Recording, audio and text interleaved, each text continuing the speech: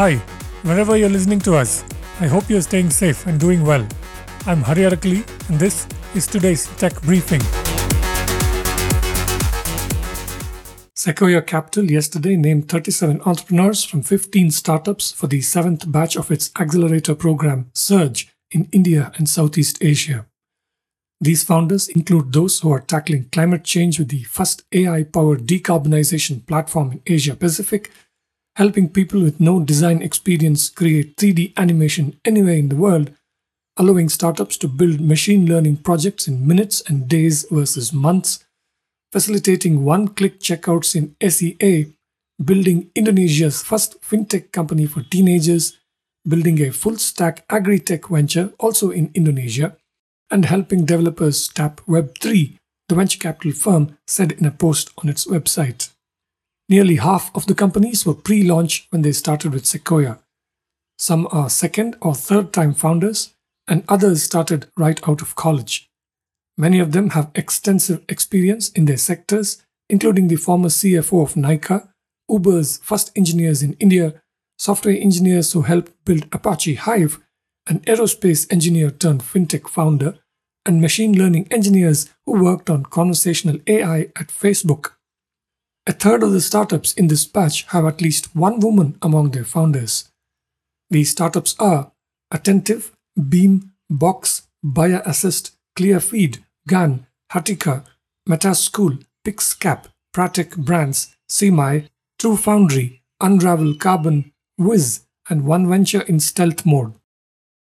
US Senator Joe Manchin, an influential lawmaker in America, is pushing the country's auto companies to kill their dependence on Chinese-made lithium-ion batteries as the world moves towards electric vehicles, Bloomberg reported on August 19th.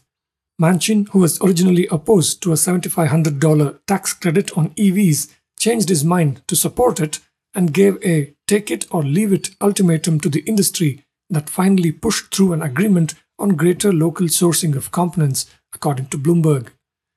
The agreement, seen as a win for US President Joe Biden's climate agenda, allows US car makers to continue offering the tax credit for purchase of new, clean cars with some conditions, according to Bloomberg.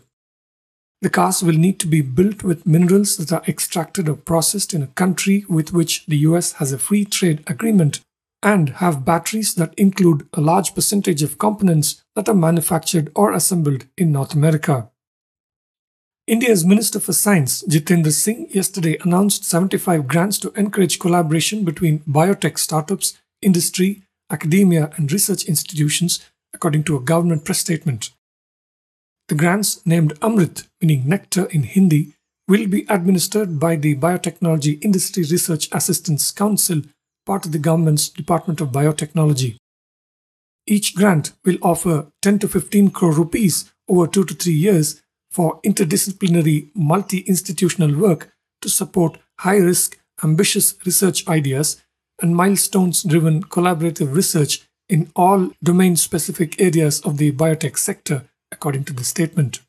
Startups, larger companies, and research institutions can team up in a public-private effort to get the grants, which will broadly focus on health, agri-biotech, climate change, synthetic biology, and sustainable bioresource management.